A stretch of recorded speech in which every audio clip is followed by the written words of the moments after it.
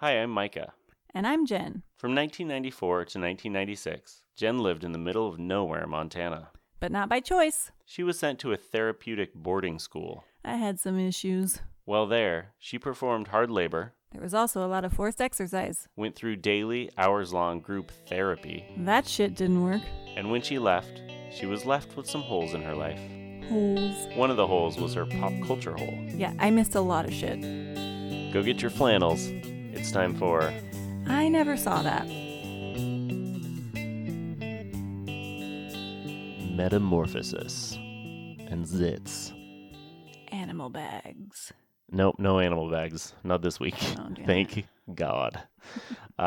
This week we're talking about episodes 5 and 6 Mm-hmm. of My So-Called Life. Yep. So we're going to start with episode 5. And I'm going to give a little recap. It's going to be shorter. I already gave the recap. Metamorphosis and No. Zits. They got it. No, but actually, I'm glad you brought up Metamorphosis because I forgot about that theme, which I thought was really great. Recap, episode 5. A list makes the rounds at school rating the sophomore girls. Rayanne and Sharon are on it, but not Angela. Patty wants Angela to join her in a mother-daughter fashion show. That doesn't go well, as you can imagine, but we'll get to that later. I want to talk about Metamorphosis. Okay, I love that book. jump in By there. the way, I love Kafka. I love Metamorphosis. Isn't it a story? It's a story. I love it so much that I don't even know what Yeah, form you it is. clearly are a really big fan. No, it's a great story. Yes. And I did love the way they used it in this episode. Yeah. I was a little annoyed because, once again, we had some parallel plot action going on where things are happening to the kids. Things are also happening to the parents. And See, they're the same things. I actually liked that. Yeah. And I wrote that I wrote down, like, I like the parallel plot lines between Patty and Angela in particular. Maybe this is why I like those, though, and I can't believe I've forgotten to say this until now, because this was one of the first things that struck me when we were watching the pilot that was very odd for me. So we're watching this show about a 15-year-old, and we're watching it, in a way, I'm trying to view it through my own 15-year-old eyes, right? Because I missed it. But I'm also a almost 40-year-old woman now, and I have 2 children. So what I found in the pilot, I mean, I generally relate a lot to Angela's character, but there are also times when I super relate to the mom, and it's uncomfortable for me. It's like, oh my God, what has happened? But I really, obviously, like, I'm probably pretty close to the age she was supposed to be in the show. I don't know how old she's supposed to be, but anyway, maybe that's why I appreciate the parallel lines, because I understand both perspectives, sort of. I mean, her mom is a pretty major bummer. Sometimes I'm into her and I really want to like her, but sometimes it's hard. Yeah. Well, they play that up. I don't know. They do a lot of the goofy dumb dad and mean mom. Yeah, and we'll trope. talk about that too. Yeah. But they don't lean on it too much, and they're more well-developed characters than that. But yeah, this whole episode was about metamorphosis and change, and Yeah. I really thought they were gonna throw that twist in at the end because Angela has a Where zit. somebody kills somebody. Yeah, I thought Her family it kills was her. like her family was just gonna kill her. Show over. My so-called life that ended when I got a zit, and my family couldn't deal with me because I was a monster. Spoiler alert: that's how Metamorphosis ends. Oh, we should have said that at the beginning. If you haven't read Metamorphosis, Oh God, we go just ruined read that. again. But that's been out for Yes. like a lot longer than 23 years too. Yeah, So like I don't think that's on us this 1,000 years. time. It's 1,000 years old. But yeah, so speaking of Metamorphosis and the whole theme of the episode, it opens with the narration at the beginning. Angela says, Sharon's life was developing and my life seemed to be clogged, which she's actually talking about boobs and acne zits, in pores, that, and which I thought boobs. was kind of clever. But yeah, because she's noticing that Sharon has boobs all of a sudden. And a boyfriend. Everybody's noticing that Sharon has Well- boobs all of a sudden. In another scene later, a list is put together by the sophomore boys or by somebody rating all the sophomore girls. Not all of them, but there's a list of like maybe 20 girls or something. Yeah, it's rating like the hottest girls and their hottest assets. Sort of. It's like different categories. Yeah. They list a girl for each category. So it's like best legs. It's super gross, you guys. I'm trying to think That's of the other key. It's gross. I mean, they categories get it. besides Rand and Sharon's. Sharon's but got anyway, best global assets. right. In other words, best boobs. Boobs. And Rand got most slut potential. Yeah. Which I want to talk about that at length because, yeah. Rand was stoked, of course. Yes, which we can come back to that. But let's talk about Sharon a little bit because I've talked some shit about Sharon on this show. You ready to eat some in crow? the past. And she grew on me quite a bit this episode. She grew, Much yeah. like her boobs I didn't grew mean, on her. Oh, man. We went there. No, she is being developed as a character. It's great. She's kind of coming around. There's so much development going on in so many ways. Yeah, so Sharon, oh God, this episode, I really liked episode 5. There was so much going on in it. And so Sharon, when she finds out that she's in the poll, she is not happy about it. I mean, she looks really sad is how she looks when she finds out. And then she just becomes very, very self-conscious. She starts wearing really baggy clothes what it made me think, because I was like the totally flat-chested girl in middle school and high school, and I fucking hated it so much. And there were other girls with these big boobs and they got all this attention from the boys, and I was so jealous. But this was a good reminder that, when you're being objectified, it sucks whichever side you're on. If you're being objectified, even if you're on the desirable side, it's fucking shitty because your worth is still being measured by what you look like or what your body parts are like. So I liked her reaction just because I thought that was a good reminder. Like, it sucks. It sucks to be on the list, and it sucks to not be on the list. Yeah, and Angela was upset because she wasn't on the list. Exactly, which she didn't want to admit. The scene I was most disturbed by, and I'm intentionally being kind of quiet about this because I obviously don't experience this the same way, and this spoke to you more. Like, I think it's gross, and the whole episode that whole thing was gross, but I was really disturbed by the scene with Angela's mom and Sharon's mom. Oh, God. Where they're talking and... They're just fat shaming? No. Before that, Sharon's mom brings up the list, and Patty doesn't know about it yet. And it's like the list of the hottest girls in the sophomore class. And Patty, we find out later, was like beautiful and always pretty, and that was really which a she big still part is of her. Also, and that whole thing was annoying too. And that's the whole parallel thing. She's aging and getting lines around her eyes, and it's an issue. But the scene that I was so disturbed by was the two of them had totally different reactions. Like, Sharon's mom was upset because her daughter's embarrassed because she's on the list and she's being objectified, and Patty's mom is like, well, yeah, that's gross. But Angela's mom, Patty is like, yeah, that's gross, but she's also, you can see, she's like horrified that Angela wasn't on the list. I didn't even think she said it was gross. I don't think she even had negative a response to it. She said like one thing like, oh no, that's terrible. But it was kind of like... Well, and then Sharon's mom is like, because Patty's like, I don't know why I don't know Sharon's mom's name. We're going to have to figure that out for the next Mary Kay time. Place is the actress's name, but yeah. But yeah, so Sharon's mom is like, well, you don't know about it because Angela's probably not on it. Yeah. And Patty's just like, yeah, I guess she wouldn't be. And then looks all like forlorn. And it's like, well, it's horrible. It's like you're fucked if you do, and you're fucked if you, like, so you want to be objectified because that's what all your value is. That's what society tells you. And that's what she wants for her daughter. Oh, God. And that whole theme, by the way, she has always felt like her mom expects her to be pretty, but she just doesn't think she's pretty. Of course she is. But like, she has ones that I had acne, and it's hard for me to even talk about it now. It's been such a traumatic experience in my life. So it was really painful for me when I wasn't meeting that standard. And so that part with Angela, that was really close to home for me. Yeah. But I didn't feel like Patty ever really got it. Like, Patty never, I don't know. There was all this stuff about her once having been pretty.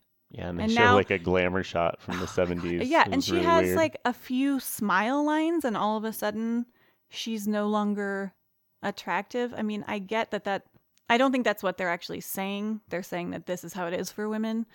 And it is. I mean, everything you've been taught about what is worthwhile about you is suddenly not worthwhile anymore. Mm-hmm.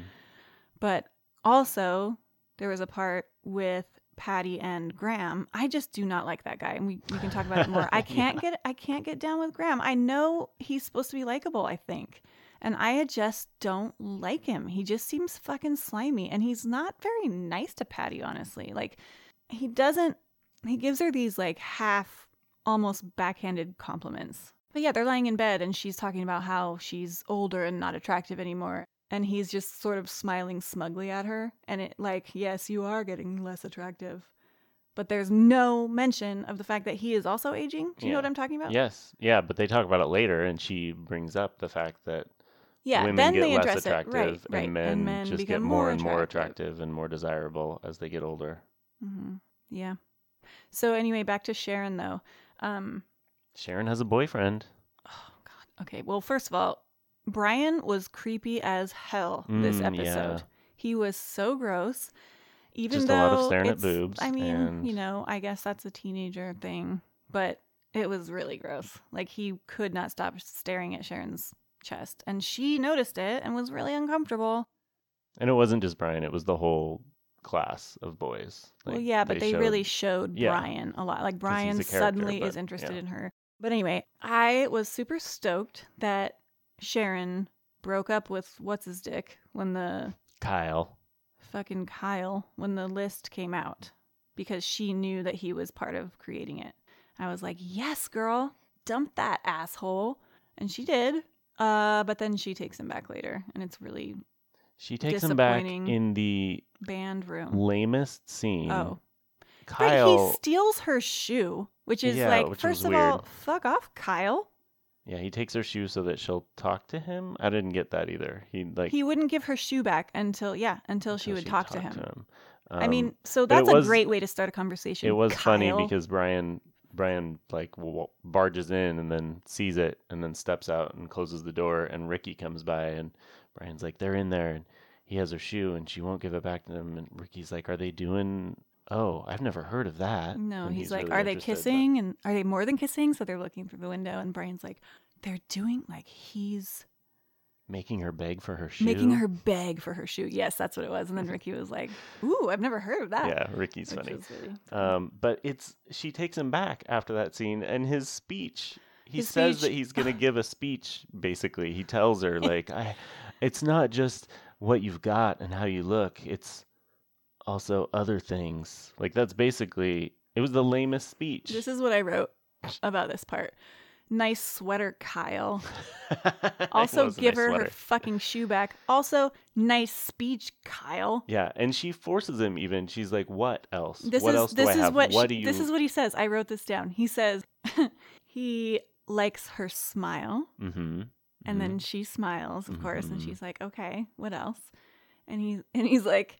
You're usually in a good mood. Yeah. And I thought you liked me.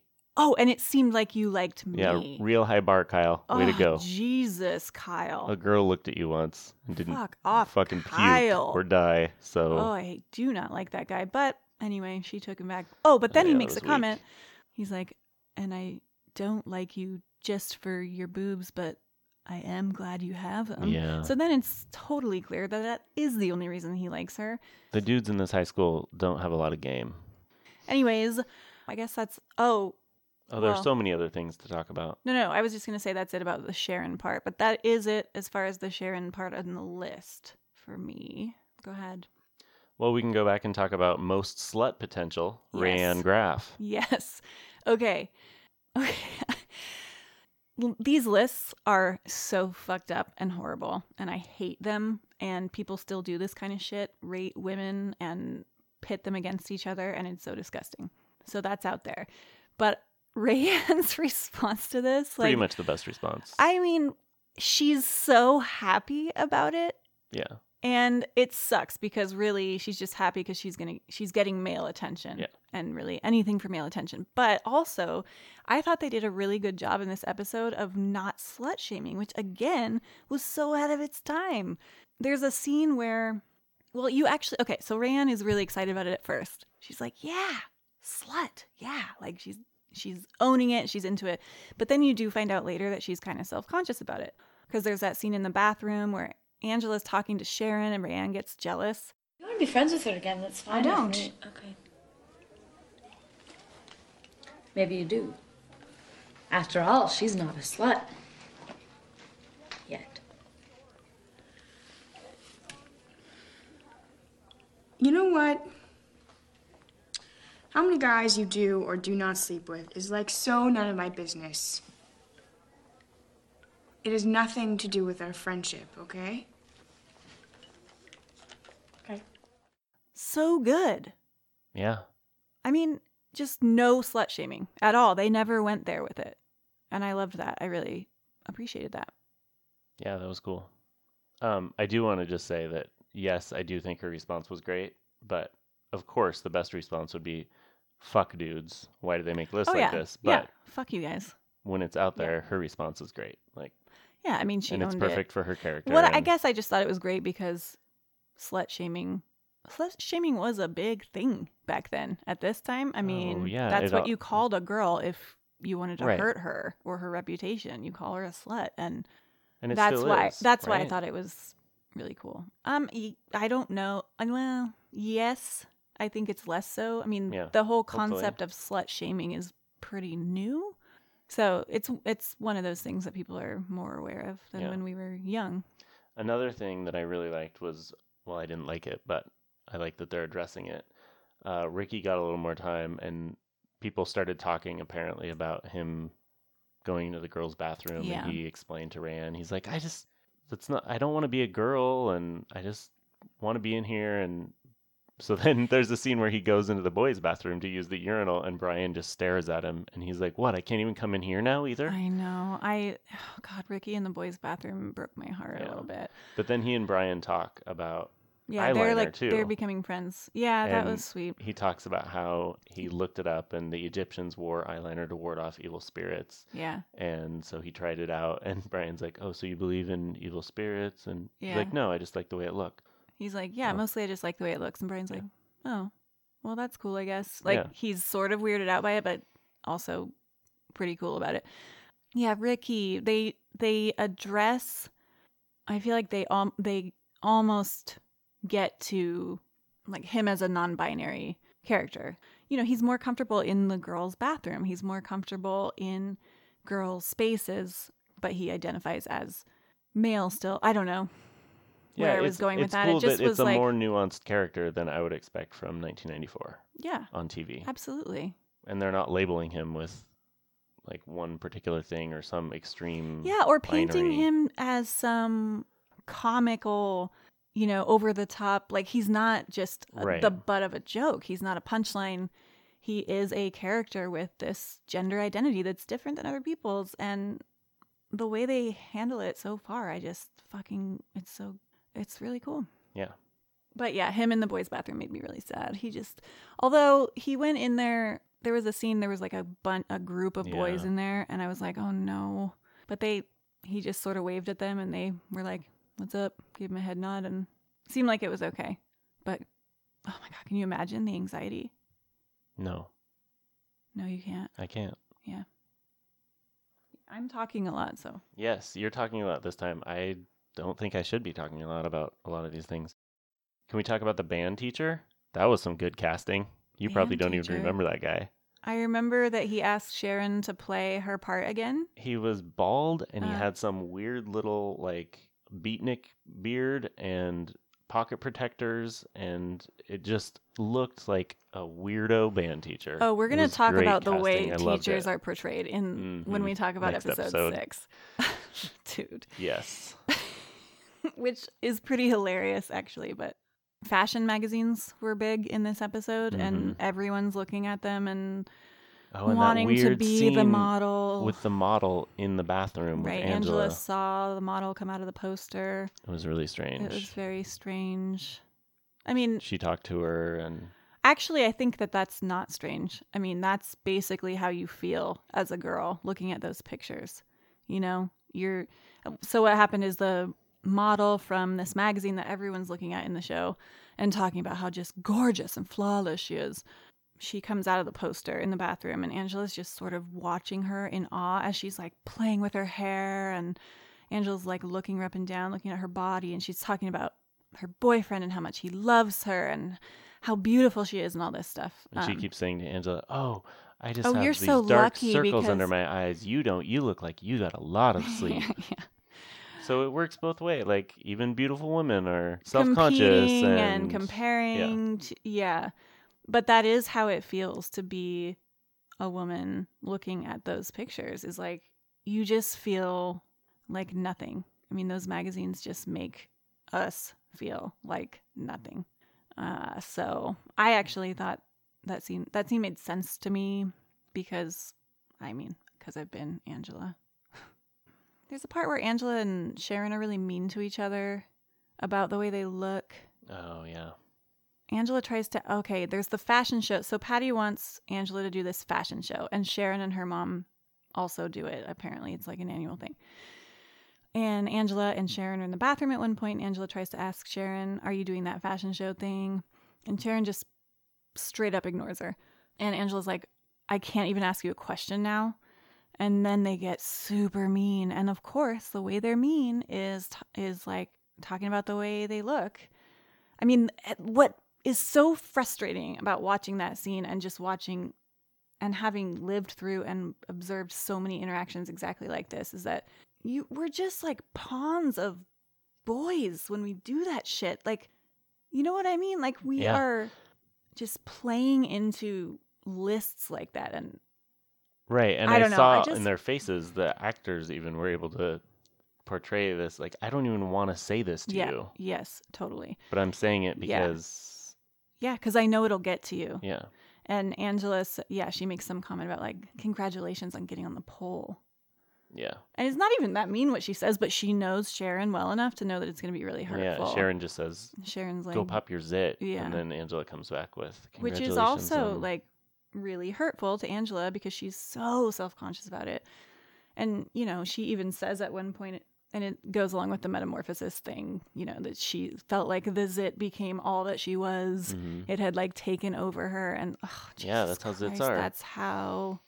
Oh God! I still and get when she says zits she's and ugly, I'm like, "Oh God, that's all I can see when I look in the mirror." But nobody else notices those things, you know? well, yeah, like- but when you're a kid with acne, people, I don't know. Right.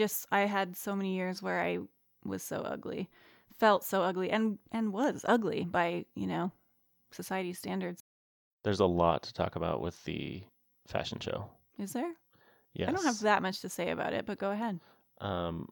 Well, I think during the fashion show, I was impressed. I think the wardrobe people did a really good job of actually making Really shitty looking clothes. really shitty looking clothes that looked like mom sewed them. Yeah, totally. Oh, your mom? No, not my mom. Although my mom did come up because when I was watching it, because Patty makes a comment about how she loves to do it. It's so much fun every year, and she loves sewing. And what's her name? Danielle, the younger sister, Oh shit! was like, I wrote. "You always swear when you sew," which is Oh, she great. said that. I don't remember. Yeah, I that. think so. She said something like that, and it That's made a- me think, "Oh yeah, that's where I learned all my best swears. Was that's when mom totally was upstairs Micah's mom. sewing." Yeah, yeah. It's just a cavalcade of shit. shit. God damn it. Oh, shit. Oh, shit. It's mostly just shit. Son of a bitch. But yeah, maybe one of those. A lot of goddammits. Yeah. And then Patty later was sewing, and she didn't swear at all. I was really disappointed. But Bullshit. Ricky came in, and Oh yeah. he says something about, "Oh, nice stitch. I hate basting." And Yeah, then and I had to look at Megan and be like, "Basting? The fuck is he talking about?" And then He's he like, it's a mentions stitch. something about the dress that's sitting there on the dress form or mannequin or whatever. He says, "Oh, it looks very Mary Quant," which Patty had said earlier. I still don't know what that means, but Some so designer or something. Ricky's into sewing, and I liked that. I did too, and I also did appreciate there was a brief part where Graham was sewing the merit badge onto Danielle's Mhm. like Girl Scout And vest Brian or whatever comes that in. was, and I did appreciate that small little gesture there. Yeah, what of, did he say? Like, you've never seen a guy sew on a merit badge? Can we talk about poor what's her name for a little while? oh my god, okay. I think in the credits list at the beginning, it actually says, "What's her name?" as "Who the fuck is that?" I'm like, this Poor kid. because she is so forgotten. She's so neglected, this kid. Oh God, it's awesome. I a few different times while watching it, because I've been trying to take notes so that we can be more organized in our conversations. Here's the first note I took. Poor little Danielle again. Call CPS for this kid, God damn it. That was my first note. And I don't even remember what was going on. I just know that she's like trying to get someone's attention and everyone's just like, shut up, Danielle. Oh, here we go. Here's another one. Danielle, nobody gives a shit about this kid.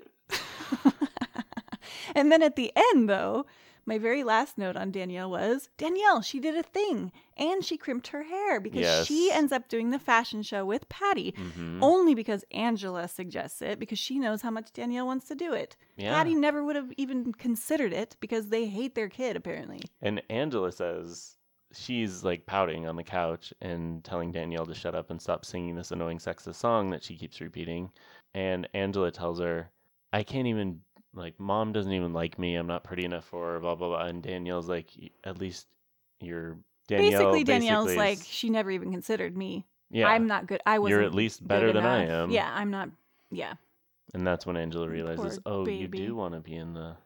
right. And they Thing. do, and it's cute. She comes out It's with very sweet. awesome Her hair's crimped so hair, rad. It's like a very high side ponytail. ponytail. With crimped hair. So frizzy and big. Hmm. It's dope. It's super dope. Also, speaking of hair, Sharon had a pretty cool denim scrunchie in this episode that I feel is worth I mentioning. didn't notice that. See, these are the things you notice that I Yeah, never pick up on. This is why we're such a good balance. Mm-hmm. There is a scene where there's a Malcolm X video playing. Yeah, that was weird to me too. At first I was like, yes, Malcolm X, awesome. And then I was like, wait, are they making that about Angela? Mm-hmm. That was a little weird. They show it playing in class, and the first student they show is an African American boy who's like in nodding the front his head. who's nodding, and then they show the rest of the white kids kind of, and then it lands on Angela, and she's got her hand on her chin, and she's just watching pensively, and then she's just really feeling as Malcolm X talks about how society trains you as a black man or a black person to hate yourself. And yes. just That's right. ingrains That's what this it was. hatred within you. Yes. And she's just feeling it. I The mean, little and- white girl is really feeling well, it. she can relate to hating herself. Yes. And that part I do understand, but I would say that was not a good choice to Seemed a little connect tone deaf. Malcolm X to. Yeah, but it was also 25 years ago. Now it would be crazy tone deaf, like people would be, Yeah. I wonder actually if they got any feedback about that at the time. I'd like to look that up. Maybe not, but I bet people still felt it was pretty fucking tone deaf. Oh yeah, I'm sure. They just didn't have Twitter. Yeah, that was weird. Why use Malcolm X for that? Because you're right. He is specifically talking about the oppression of black people. And I mean, it would have been cool if she was realizing Yeah, but she wasn't. I have That's this not what was white going on in this privilege or episode. something, no, not at all. But Maybe they'll get there, I but know. I don't It was think just so. weird. Yeah, that was one of those where I was like, oh, awesome. Yeah, Malcolm X, right on. And then No, this episode was all about girls feeling ugly. And you women say that being like oppressed, it's and um I'm not trying to minimize not it. legitimate. It's just she's not staying in her lane by having Right. that Malcolm X Oh, yeah, no. thing. That was weird. Trying to draw that parallel. Here's another note I wrote. So there's a scene with Patty and Graham, another scene where they're in the bedroom. And this is where she says, you get to just be more attractive as you age and blah, blah, blah. And he's fucking flossing. Yeah, it's gross. Why do we have to watch this dude floss? I just cannot get on board with him. I do not like him. I liked him so much less because he was flossing in front of us, and that is disgusting. And it's a conversation about attractiveness, and he's just like, fuck it, don't care. I'm getting hotter every day. Gonna floss in front of my wife. Dude, don't floss in front of me again, Graham. Great speech, fucking Kyle. There was also a really strange scene that I was super distracted by, where Patty and Angela are at the mall, I'm guessing, or at some department store, and they go to the makeup counter, and there's this guy behind the makeup counter who is just possibly the world's worst actor. Oh, But yeah. I actually thought for a while that they walk up and he looks at Angela and says, "Oh, such beautiful skin." What a pretty girl. Yeah, like, did Patty pay him to say that? Because it seemed it was a No. really awkward thing. She's like, let's browse over here. And then they walk over to the counter. Well, no. So the whole thing was, you find know. out early on that the reason Patty really wants to do the fashion show, she says it's because she wants her and Angela to do something together. But really, it's because when they've done it before, she has gotten all these compliments on how gorgeous she is and how no one can believe she has a teenage daughter because she's just so beautiful. And so, yeah, all of a sudden now. But it just seemed really weird to me because that guy was scene felt such really a forced. shitty actor. Yeah. That felt very forced. I was like, did she set up this? Oh, this is really bizarre. Yeah, he complimented Angela and then made a comment about the lines by her eyes. Yeah. Like, oh, this product is great for hiding those lines or whatever. It worked, was though. So He sold stupid. her the eye cream. I hated that scene. So I liked the mother-daughter fashion show scene at the end, even though, I mean, the clothes were very ugly. But it was a sweet scene with these mothers and daughters. Last thing I want to talk about with this episode, which also comes up in episode 6, is Jordan Catalano, who, again, needs help that he clearly is not getting. He comes up to Brian at one point and says he needs to write this paper for Metamorphosis. Yeah, and he asks. Or he's going to get put back in remedial, Yeah. which is such an old word. It's such an outdated term that, oh, wow. And let me just say this. Kids with learning disabilities are not dumb. Kids with learning disabilities are smart as hell. They just learn differently than other people. But this kid is dumb as a fucking brick. And it's not because he has a learning disability. It has nothing to do with that. He is just, God, the reason I say that is because he asked Brian, this story's made up, right? Yeah. And I was yeah. Oh, dude, really? It's about a guy turning into a cockroach, Jordan. Yeah. Yeah. No, and I think the problem you're having is with the writers and what they're doing. They're setting it up so everyone thinks Jordan is dumb, and then Exactly. in episode 6, it starts coming out that Right. someone recognizes he's not dumb. Yes. So you're going to And see that him is change. very This is manipulative. my Yeah. prediction. Right. He's right, going to right. be brilliant all of a sudden. Mhm. Suddenly he'll and- have all these deep thoughts. These things that were like so stupid before are not going to be explained or referenced or anything. They just had to develop the character this way. No, you're right. You're right. That is what I'm frustrated by, is that it's clearly meant to... It's very manipulative, I Yes. think, emotionally. But we're going to find out he's not dumb as a brick, but right now he is dumb as a brick. And again, it has nothing to do with whether he can read. There's a really great moment with Sharon and Angela in the bathroom, which I sort of referred to earlier. Rayanne walks in and gets jealous, but anyway, Sharon and Angela are in the bathroom at the same time a lot for some reason. Yeah, there's only they have a lot of bathrooms in this high school, and they've been assigned to that bathroom. Just them. Just them and Rayanne and Ricky So and the model from the magazine. they just had this really sweet moment, which was after their really ugly moment. It was later. Ugly moment. I see what you did there. Where they're talking about, they start talking about the fashion show again. And Sharon says, "Why do girls have to tear each other down?" Yeah, And that was so fucking great. I wrote that quote down too. But then they have a really sweet Girl Scout moment where they like recite a Girl Scout pledge or something. And you're just reminded that, oh, 1, these are kids. And 2, they've been friends since they were really little. And I just really liked that moment. And Danielle also is selling Girl Scout cookies in this episode. And it happens to be Girl Scout cookie time in real life, in the present. So go out and buy some Girl Scout cookies. They're so good, you guys. And Girl Scouts are awesome. Can we just say that? Sure. Okay. I mean, I'm going to cut all of that, but I just thought that was an interesting coincidence. it's not Kind of is. at all. Thin there mints are yummy. Literally nothing interesting about that. When was the last time you had a Thin Mint, Jen? About this time last year? That's right. All right. I'm ready to talk about episode 6 if you are. Yes. But first, we have to talk about what happened this week in 1994. Oh, yeah. So I have one big thing that possibly explains why there was only one season of My So-Called Life and why Jen never saw it. You do? A conspiracy? September JFK? 22nd, 1994, Mm-hmm.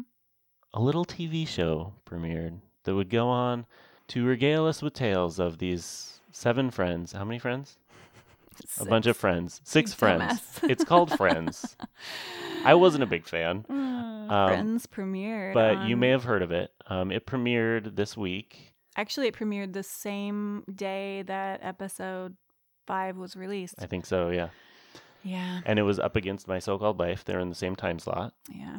Or the same night at least, and My So-Called Life didn't win that battle. No. Friends It went was on too to have more than smart. one episode It's too or smart for that shit. season, more than one scene. Jesus Christ. I can't Um, talk. I do, though, think that we need to watch the Friends premiere, at least, because I was gone for that, and that was a big moment. I'm really curious what the pilot was like. Maybe I've seen it already. I don't know. I don't remember. Because I've seen a lot of Friends now. I wonder, was and there a I laugh don't- track? I think so. Really? Yeah. Yeah. I mean, 94. Yeah. Everything still had a laugh track. Oh, Oh, that's gonna God. I suck. can't even watch stuff with laugh tracks. Yeah. That sucks, though, that they were up against Friends. And, again, the easy, unchallenging show won out. I mean, I'm not trying to shit talk Friends. People love it, and it's comforting and comfortable, and the characters are lovable and all that, but it's not deep or anything, It's not like profound. I don't know. I think they tackled some big issues. We'll have to talk about that in Friends. I mean, he had a monkey as a pet for a while. They didn't really address that in the right way, though, did they? It was just cool that he had a interracial monkey couple, but they don't really. for a little while. They don't talk about it. I don't think. Anyway, this episode of our podcast is not about Friends. Yeah, so let's stop Yeah, precisely. talking about Okay, Friends. so I And have why don't some. you tell us some? I have some current events from that week as well, the week that episode 5 and 6 were released. On September 26th, 1994, Switzerland banned racist propaganda. Wouldn't that be nice?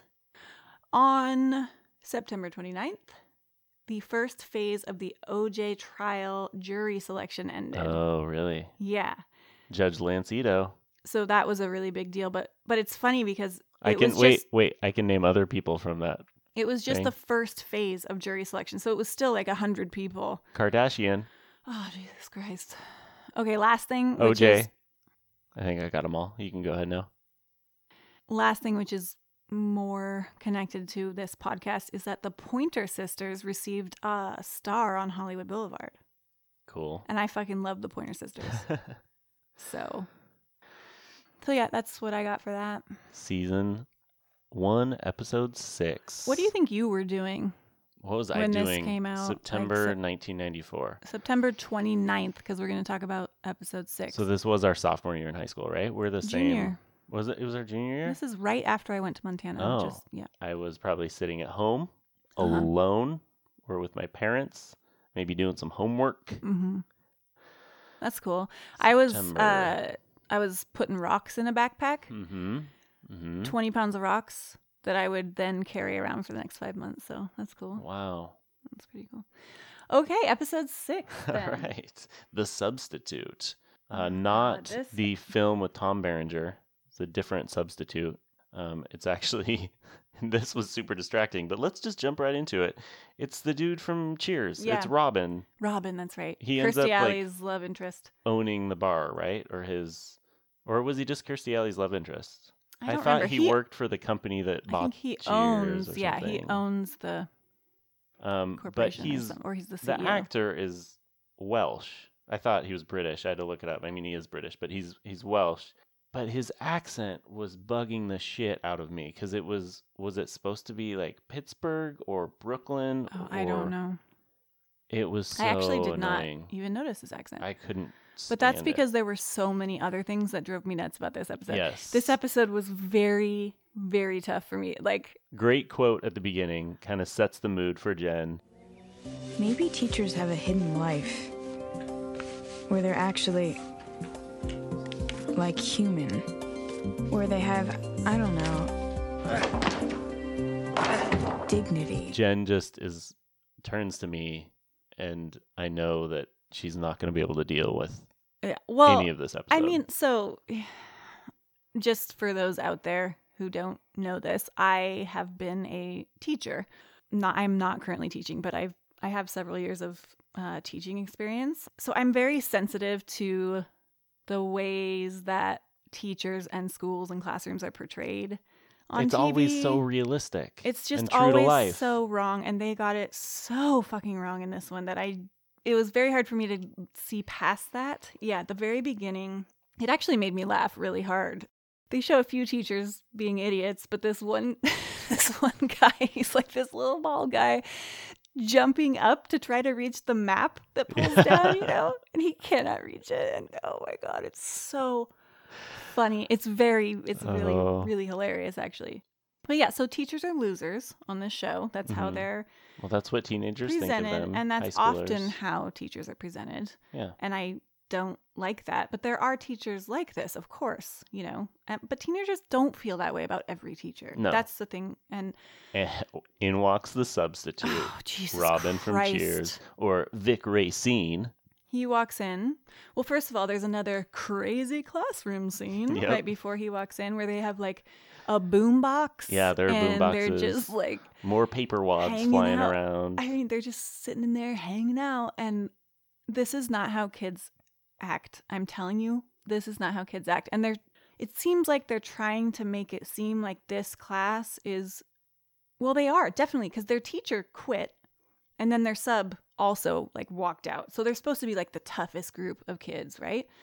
But it's like the Lit magazine class too. It's like an elective, and Brian's in there, and they're trying to make him look tough. I mean, I did act like this in classes in middle school. I remember being just before the teacher came in, we would just be screwing around. Like we stacked all the chairs up in the middle of the desks one day, and then we wouldn't touch them. We were little assholes.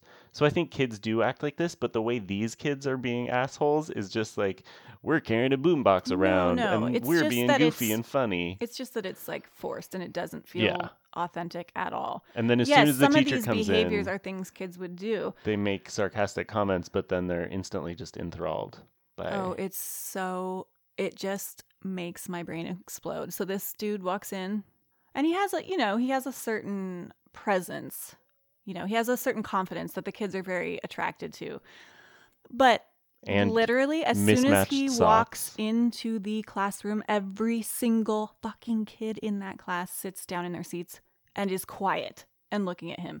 And I almost had to fucking freak out and jump out of my body because that's the most fucking unrealistic. It makes me crazy. Well, Jen, I mean, It does not matter how good the teacher is. Kids don't do that. That's not behavior that's just not. Okay, but let me ask you this. Have you ever worn a sport coat with shoulder pads that was 2 sizes too big, mismatched socks, and just kind of acted like an asshole, like a super confident, like, I have an unconventional teaching style. You guys are into me. Did you ever try that? 'Cause So that's here's the magic of TV teachers. So the thing that he does, and I'm just going to move on because I can't, I could talk about this forever and we got to get past it. And I know I need to get past it, but I hate it.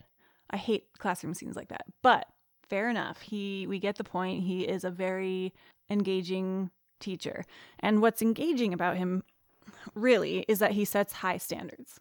And that's a good thing. And that's something that it wakes Angela up. They talk about that a lot, that she's waking up because of it. Because he said all their poems were shitty. He threw all their poems out the window, which was just a fucking dick thing to do. And I don't understand that scene or why anybody would be like, that was a good thing to do. Right, but this whole thing with the teacher coming in and them all being enthralled by him and him, it's all shorthand so they can get through No, I stuff. understand. They're trying to set But it it's up bullshit, because Micah, they only have and I won't 42 minutes. let it stand. Okay, all right. So that's the stand we're Anyway, taking right so- now. TV writers, if you're listening, You want to know what a classroom is like? Come and talk to me. Or talk to any actual educator. It's not hard. There's so many teachers everywhere. Like, walk down the street and you'll see one. Ask them. right, but what actually happens in classrooms wouldn't be good TV in a lot of cases. It'd be great TV. Are you kidding me? Oh my God. Some of my classes would have been fucking fantastic TV. Anyway, so the thing is with this sub, and then I'm going to let you talk. I don't have that much to say about this episode. This sub takes an interest in Jordan Catalano. But the way that he does that is by utterly humiliating him. Yeah. And again, I was just like, I can't, like, my heart was breaking in that moment because it's starting to become clear, as we have said now, that he has some issues with learning or academics or whatever.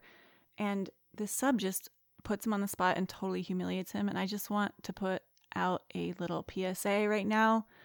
If you are an educator, please don't do that to a kid, especially a kid if you know they have any sort of, I mean, even if they're just super shy, just don't do that to a kid. Don't intentionally humiliate and embarrass kids. It's not a good thing to do. There's no reason to do that. Yeah. Please don't. But it works on the show. Of course it worked. Of course, yeah, at the of end course of the it show, worked Jordan's because, like, he's the best teacher I've ever had. well, But the way he did it was shitty. They could have gone about it in a totally different way. But he, at one point, has him sitting there after class and is forcing him to read out loud to him. And he's like, just say the words. Just say the next word. And then he tells him, read all these. Go home and read all these. And Jordan's like, are you serious? And he says, yeah, they're haikus. They're 17 syllables. Just go home, read them all, and bring them back. It's not a big deal. But Like, that's not how you teach a kid No, who it's doesn't know stupid. how to read. super stupid. But here's what they're doing there with their shorthand there is, Yes, I mean, I it know, seems like no one's obviously, ever but- heard of special education on this show or like any kind of good teaching. But anyway, I think it's The- coming. the thing that they're going for here is that this person noticed and took an interest in Jordan and everyone else has Right. just given up on him and like called him a dum-dum like I have. And he spent time with him. And then he does say, He spent time he humiliating says him. this and- kid is smart and nobody took the time to notice. And so now he can't read. But and he it just doesn't tell. pisses me off. He doesn't tell Jordan that. He just yells at him. No, but Jordan gets that point. No, he does Yeah. actually. Yes, he does. He says, you are not dumb. Don't play dumb. He does. Yeah, later and that, he says, that I don't you appreciate. ever play dumb with me again. Yeah. His other tactics were questionable, This fucking guy. which, there's a lot of stuff that's questionable about him we find out about. This episode was just full of twists and turns, Jen. Well, first of all, he hit on Patty as Yep. soon as she walked in the room, which I thought that was going to be like a plot line or somebody would give a shit about that. But no, he I think- just hit on her. I think that was just the actor just ad-libbing. They just left that in there because he's just so smooth. Yeah, it was gross. Do you remember the scene with Patty and Graham where they're unloading all the groceries Yes. and talking about how busy they are? And they went shopping and they have the toilet paper and they have all this other stuff, but they forgot the cat litter. You said you were going to get it. Yeah, but I was in another part of the store getting something else. Ah, gee, we're so busy. And so, Yeah, and then Patty says, you know what we need? A wife. yeah, that was weird. I was like, wait, what? How? That's just like a line in passing? Are you fucking kidding me? My so-called life? Get back up a little bit. Let's look at that. Let's But talk about that later on on- many levels. Later on, Graham did say that he, the next day he went back to the store and got some cat litter. So I thought good, you were gonna say he went back to the store good and for got a him. wife. Yeah, he picked up a wife. He picked one out. They do talk about this like gender issue a little bit every once in a while, gender roles, because he works for her. It's her printing company. It's her family's printing company that she now runs. And they were talking about that in that scene, actually. Like she was saying she has to go solve a problem with some client that they fucked up an order or something. And she's like, I'll talk to him. He trusts me and he knows me. And Graham is kind of like, he does the sales and he does those things, but it's her business. And there is that tension. And that was brought up in the very first episode. Angela talks about how he should have been a chef, but now he does printing sales and he Yeah, works but for his wife, what which does that makes him have to- feel weird. It's the 90s. It's the No, mid 90s. no, no. I'm saying, how is that related to her saying they need a wife? I don't know. That's such a weird comment. Because they need a woman to come Well, take exactly. care of the woman No, things. that's one. That's what she's that's saying. one.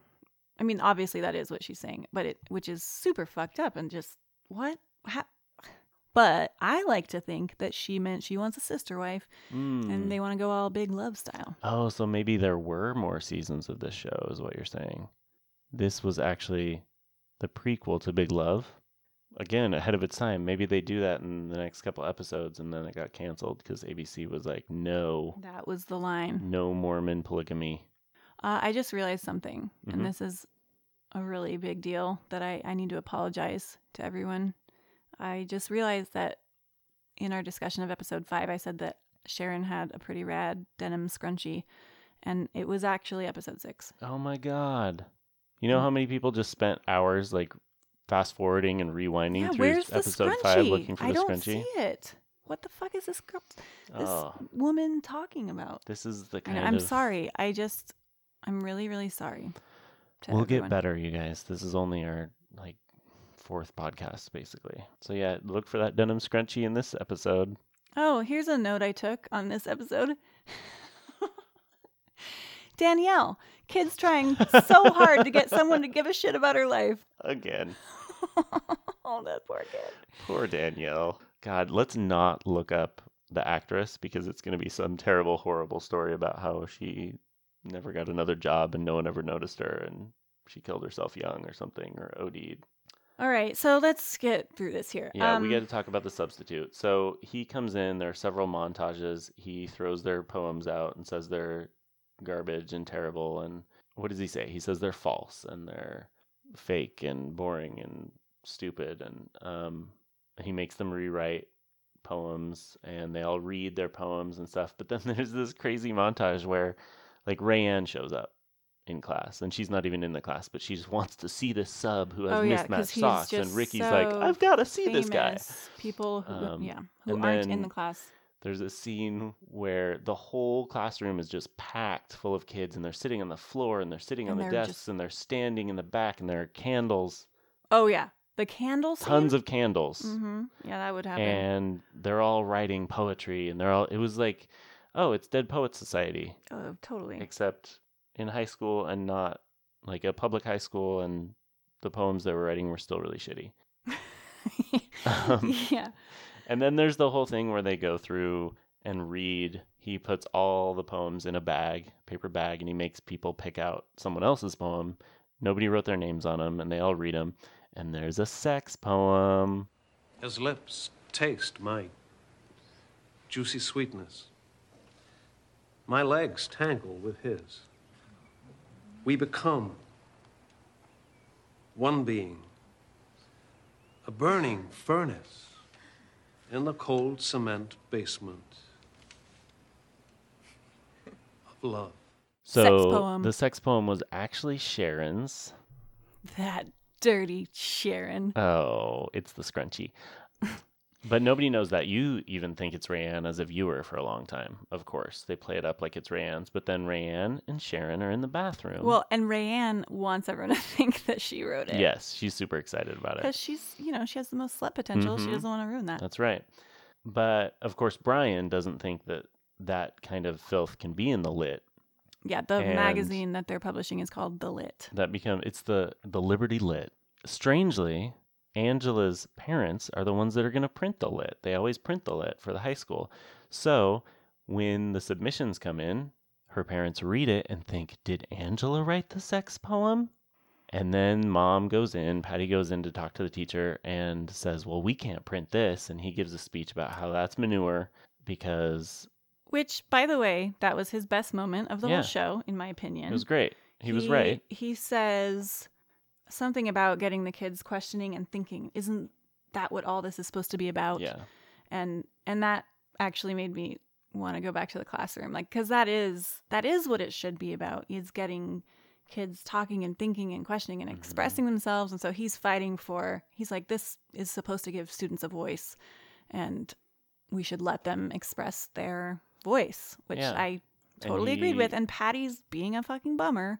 But she comes around. She's she like, does. oh, you're right. So they print the Lit. Like you said, Angela woke up and the Lit gets delivered. They start passing it out. And then the principal sees it and he shuts it down. Oh, I hate the principal. Anybody distributing the book will get suspended. Is somebody going to kick him in the balls at some point? I don't know. He was pretty terrible in this. And every time we've seen him. But then it took all these twists where Angela decides she's going to fight. This is the battle she's going to fight. And she talks to her parents. Her parents are like, we don't want you to do anything that will go on your permanent record and get you in trouble. We're worried about your future. And she throws it back in their face. Like, you talked about how dedicated you were to the anti-war movement. And well, wait, all this back stuff. up a little bit. Because in the beginning, her parents really irritated the shit out of me in this episode. When she tells them that he threw her poem out the window, they're like, what why did you stand for that? What haven't we taught you to stand up for your rights? Yeah. And so she tries. She tries to talk to him about it, and then of course he wins her over and blah blah blah. But whatever. So they say that, but then they don't want her to stand up for the lit thing, Right. for the sex poem being in the lit. But then they do. But then they change their minds, and Graham for some reason comes in to talk to the principal, and I was like, why is he fighting her battles for her? Fuck off, dude. Basically, ultimately, her parents end up discouraging her from standing up for this thing that she actually really cares about, and it was very, very sad to me, and she was very sad. Yeah. So when Graham comes in, he's going to talk to the principal about how Angela's upset because her teacher got fired, who was actually inspiring her, and the principal stops him and says, well, I didn't get a chance to fire him because as soon as I read this to him and showed him this warrant for his arrest or whatever, because we find out that Vic Racine is not his real name, and he abandoned his family and He owes a lot of He child support. owes child support, and he ran off. And so there's a big dramatic scene on the steps with the kids where they chase him down because they think he's been fired, and he plays into it and says, yeah, these injustices happen all the time. And he's trying to inspire them again, but we find out he's also just, he doesn't want to tell the truth, and he's a coward, and he's terrible. But Angela's the only one that sees that he was right. They should print this in the lit, and it was a good fight. And just because he's kind of a turd doesn't mean that her fight isn't valid. So she goes back and continues it. And the thing that really bugged me about the end of the episode is she goes in, her parents are on her side. They're all going to go in there.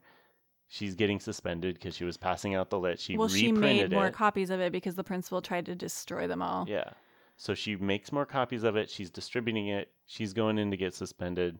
Brian even offers to help, but they get stopped too early.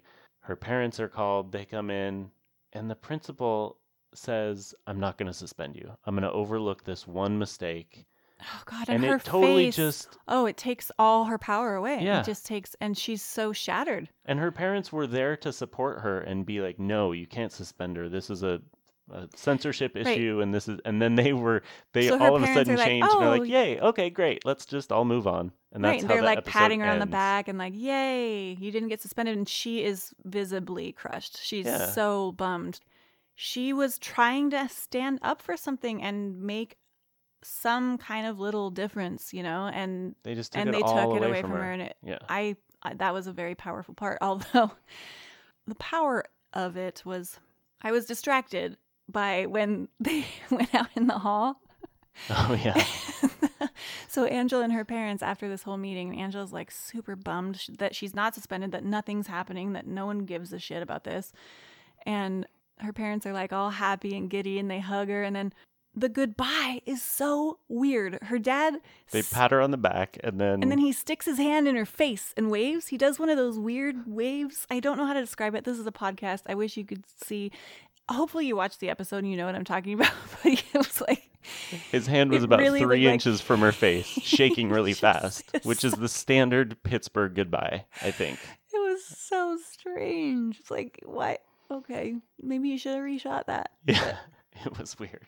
Oh, yeah, but I that hated was the such a ending. bummer. Yeah, I agree with you. I also, okay, so I don't mean who cares about him deserting his family, but a little bit who cares? Like, his personal life has nothing to do with...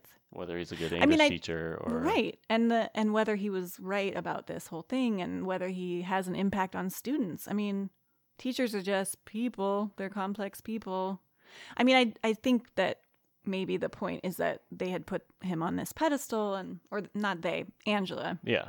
And had then, put him on this pedestal, and then she finds out, he's... Yeah, there's a scene he's where just a shitty human all being like the everybody else. disillusionment Yeah. flows Right, over but her. but it's when she she does come realizes, back because then he and- tells her to drop out of school. Yeah. Get And out of she's that like- terrible place. Yeah, and she's like, I don't think I want to do that. But then, anyway, it ends up being the part where she is, she takes the cause on herself because she realizes she really believes in it and she's not Yeah. doing it for him anymore. I was excited for that, but then they totally undermined her at the sucked. end and just left it Really like sucked. that, which Yeah. I guess is more realistic. Yep. Kids that are good kids that take a stand and try to do something get off the hook all the time. And the kids that are always the bad kids and are just behavior issues, they don't get I let off did. the hook, I but- did. I was thinking, I do relate to Angela so much, but she's so much more together than, I was just a disaster at this age, but I really appreciated this episode. I appreciated her so much because, as I'm relating to her, I'm thinking like, I've always been an activist at heart. I've always cared about things, but I did not have my shit together enough to care or fight for anything at that age. And so I thought it was really cool that she did that, And then the last couple things I want to say about this are I really fucking miss overalls. Oh, so many And overalls in these I last two know, episodes, and right? I Everybody had overalls on. Yeah, I get really nostalgic when I see overalls. I think loved overalls. Even Ricky got in the overall game. Yeah. Maybe his first appearance without a vest. She's also been wearing a lot of plaid shorts with tights lately. Oh, And I dig that too. plaid shorts? Yeah. With tights? I Didn't think they're notice shorts. that. They look like shorts. Maybe they're skirts, but they look like shorts to me. So that's it for episodes 5 and 6 of My So-Called Life. And that's it for I Never Saw That for this week. We are going to take a brief break from My So-Called Life. And next week we'll be talking about the 1995 film Hackers, which is suggested by some of our listeners. And speaking of our listeners, we would like to thank all of you. Thank you all very much for listening. We've been getting so much positive feedback, and it makes us really happy to hear that people are enjoying listening to this as much as we enjoy making it. It's been a lot of fun to have these conversations and learn about Montana and talk about these really good TV shows and movies. And we're learning a lot about recording and editing and everything else too. And we recently started a Patreon campaign so we can make I Never Saw That even better. And we've been really overwhelmed by the response. So now's the time for personal shout-outs. And thank you and endless gratitude to the following people: Jessica and Scott, Laurel, Eileen, Rachel, Crystal and Corbin, Elizabeth, Joshua and Sarai, Brandy and Michael, Clarissa and Eric, Levi and Bree, Chris and Bill, Allison, and Aaron and Laura, and Mel and Rebecca. We owe some of you thank you videos, and we are in the process of getting those burned to Laserdisc, which takes a long time because those things are so big. So just wait a little bit for that, but we'll get them to you. If you would like to join those generous people and receive rewards for doing so, please check out our Patreon page. It's going to help us be able to keep doing this podcast and also get better at it and get better equipment and stuff like that. So we could really use your support. Our first goal is to get to 50 patrons. We're at 14 right now, which is great. But once we get to 50, we are going to open up some new ways for you all to participate with us. I'm thinking of accepting submissions of drawings of tattoos for me For to her. get For her to get. from to our be clear. listeners, from our patrons, something related to the show that I have to have permanently put on my body. So help us get to 50 patrons, and I'm thinking you might get to design a tattoo for me. So yeah, that's patreon.com/I Never Saw That podcast. And thank you so much for listening. If you enjoy I Never Saw That, please tell your friends, review us on iTunes, follow us on Twitter, and join our Facebook group. You can find all of that on ineversawthat.com. There's also a link to our Patreon there. And if you're going to rent or purchase any of the things we're talking about, please use the links on the website or in our episode descriptions on iTunes or on Amazon, and we'll get a small commission. It doesn't cost you anything extra, so that's another way to support us. We'd like to thank Minus Violet for our theme music. Thanks to Graham McRae for our artwork. And thanks to Fee-Fi Folios for all of our internet's webbing cyber stuff. You can find links to Graham McRae and Fee-Fi Folios on our website, ineversawthat.com. Until next time, see you in the 90s.